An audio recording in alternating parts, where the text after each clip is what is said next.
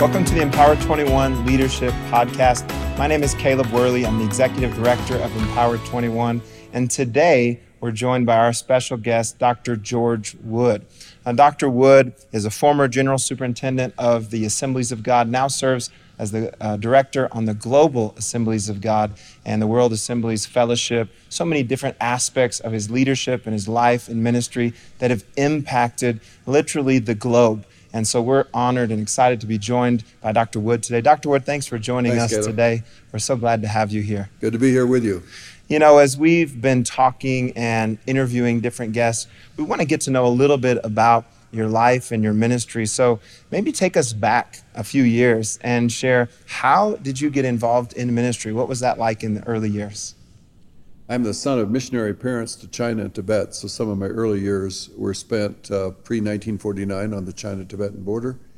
Afterward, my mom and dad came home and pastored churches and did evangelism, and so all my life I've been part of the church and felt a call to vocational ministry when I was 10 years of age, and ultimately prepared for that educationally and a lot of other ways, and pastored a wonderful church in California for 17 years. And ultimately was elected to General Counsel, Assemblies of God office. I was General Secretary for 14 years, General Superintendent for 10.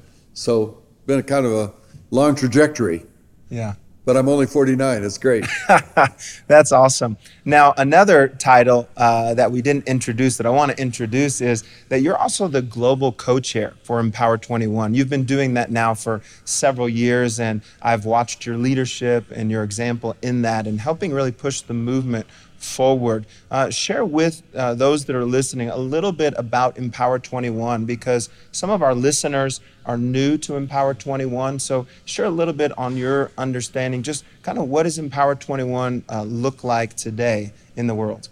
Well, Empower 21 has brought together a network of charismatic and Pentecostal leaders from both denominational and non-denominational backgrounds all across the world. Really provided a wonderful network for association.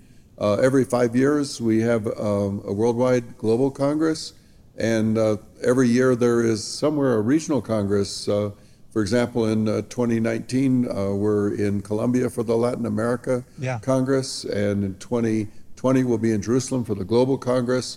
And we've just sensed a wonderful pulling together of this dynamically growing part of the body of Christ, which is the charismatic Pentecostal component. That's amazing. And you know, as some of the statistics have been coming out, I know through Empower 21, we like to look at the data and the trends. And what we've seen, I know I've heard in the meetings that now it's estimated over almost 700 million Spirit-filled believers on the planet today. I think that's amazing. It is amazing. You know, when people ask about Empower 21, I think one of the most important things is the unity. Would you say that that's really an important aspect? Oh, absolutely. Sometimes in the history of the Pentecostal charismatic movements, persons have either divided by their way of doing church governance, or by some elements of doctrine, or by some personality issues. But what Empower 21 is sought to bridge all of those to bring us together around really core values. And one of the couple of the really core values is that by the year 2033, every person on planet Earth will have an opportunity to hear the good news of Jesus Christ and make a response.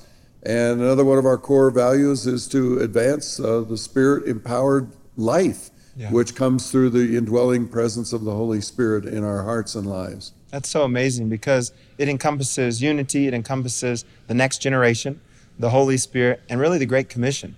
And what you're sharing about 2033, that's something that no one individual or denomination could do by themselves. Well, that's correct. 2033, we selected that date because it would mark the 2000th year since the resurrection of Jesus and the outpouring of the Holy Spirit, as described in the book of Acts chapter 2. And so Spirit empowerment is absolutely a Siamese twin to evangelism. I mean, they go hand in hand. You don't have one without the other. So that's why the focus on everyone having a chance to hear in these next years as we lead up to 2033. We realize that's a daunting task, but given the growth of the faithful body of Christ around the world, we can believe that will happen. Wow. Well, Dr. Wood, we honor you and your commitment to the Spirit-empowered movement globally. And as a leader, I think you've probably learned so many things over the history of your life. As people are listening to this today, this is a leadership podcast. What have you learned in leadership? Maybe one or two key things that would be helpful for young leaders and ministers that might be listening today to this podcast. Well, one of the things I learned as a young pastor was a phrase prayed over me when our church was very small. It was simply this: Lord, help them to lay foundations that are strong enough to bear the weight you will later place on them. And as I look around the world today, there are countries and regions of the world where there's great harvesting going on spiritually, but there are also many regions of the world where there's still very much the sowing stage. And I've been in both parts, and I especially have a heart for the sowers who have not yet seen the kind of results that are seen in other parts of the world. And my encouragement is stay faithful. I think of my parents' work in Northwest China, where when we left in 1949, the church was about 200 people. Today it's over 15,000. Wow. Or in Africa, where in 1939, 80 years ago, the Assemblies of God had 13,000 believers, and today over 19 million just in the Assemblies of God Fellowship. It's just a day by day, week by week, month by month, year by year, faithfulness to what God has called you to do. And if we sow, it's the Lord who gives the increase. Yeah. I think that's one of the greatest testimonies that I've seen in your life and in ministry is that consistency. And what I hear saying is that through the seasons, there's a sowing season and there's a reaping season. And at the same time, there could be adversity that we go through. And not only do we need to learn from that, but we need to know how to get out of that. What would you say has been a key for you in going through some adverse seasons as a leader that's helped you to get beyond that adversity? Well, I think the last half of Romans chapter 8 has been for me a great strength in walking through adversity, where Paul articulates four things to focus on. One is the glory will outsee the groaning. The Holy Spirit is helping. God is working for the good, and nothing can separate us from the love of God. Yeah. I personally, about several decades ago, went through a time of substantial depression, which is kind of unusual. And I found that journaling through the Psalms and letting the Psalms speak emotionally was important. In fact, I wrote a book called A Psalm in Your Heart, which has been used by many as a daily devotion, especially for those that are going through hurting seasons in their life. So, you just when you're going through tough times, try to remember a phrase that says, "Tough times don't last, but tough people do." So you keep plodding on. And when you're tough, it seems like you can just get through a lot of things. Now, as the general superintendent in all of those years, you probably encountered some tough situations and difficulties, but your life is a testimony how that you stick through that, you fight through it, and really you see God on the other side. What do you see on the horizon now that you've been in this quite a while? What do you see? What's the future look like for the church and for the Spirit-empowered movement globally? Well, I think it's very bright. Recognize that there are aspects of the Christian family that are in decline, and almost all of those who are in decline have abandoned fidelity to the authority of Scripture or the present-day empowerment of the Holy Spirit. Wow. The growing tribe within Christendom are those who are anchored in God's Word and seeking the empowerment of God's Spirit. That's why the Empower 21 movement is so very vital. And I see for that a bright future. I think on the horizon we have twin developments that are happening.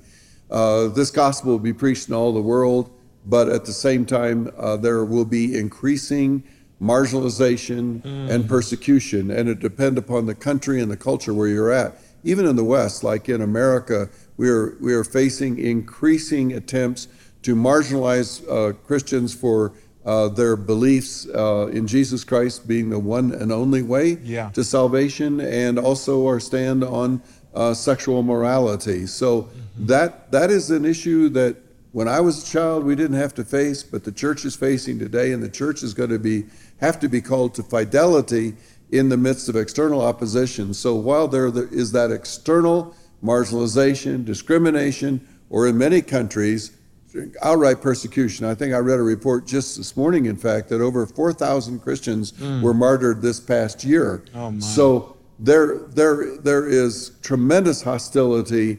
governmentally, culturally, in many segments of the world to the gospel, but at the same time, the gospel is unstoppable. It will continue to penetrate. That's right. Jesus, when he made that promise, he was going to build the church. He's fulfilling his promise. Now he needs us to do our part. Absolutely. We're his hands and his feet. Absolutely. So we can't sit back. And that's what I love about your example is you keep pressing forward. Doesn't matter the season, the title, the focus, you're going to press forward.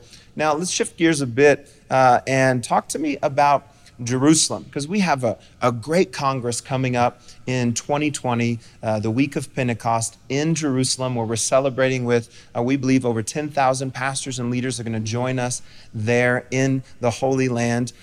Maybe take us back to your first time to Israel. What did that experience do for you? And for someone who may be listening, maybe has never gone to Israel, why would you encourage them to take this pilgrimage to go to Israel and see what God is doing?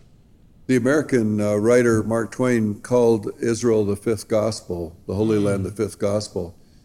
And in a sense, having been there almost 50 times, I would have to agree with that, because being in the land pops the Bible out in a very dramatic 3D fashion. You're actually standing in the places that you've read about, and you realize the historical accuracy of the biblical text, whether you're in Jerusalem or Jericho or in Galilee. It's an incredibly enriching experience, and I've led tours over the last almost 40 years, and I've never had a person say to me, "Oh, I'm so sorry I went."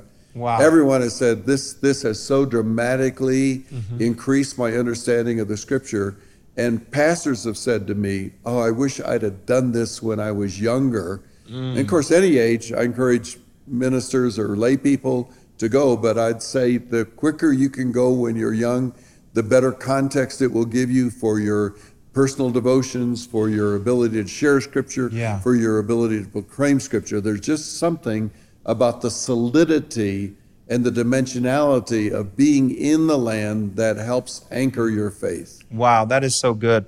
And if you're listening to this podcast today, I want to encourage you, just like Dr. Wood said, that you can go to Jerusalem2020.com, get more information on what we're doing. Dr. Wood, would you pray for those that are listening today?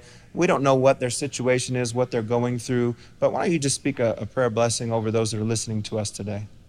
Our Heavenly Father, we thank you for your presence in our lives, and we believe that in every situation you are working for good. I pray especially for those who are going through seasons of stress and trial and discouragement, that you would encourage them today, that you are not finished with them, that your good work is not only continuing, but in some instances has just begun.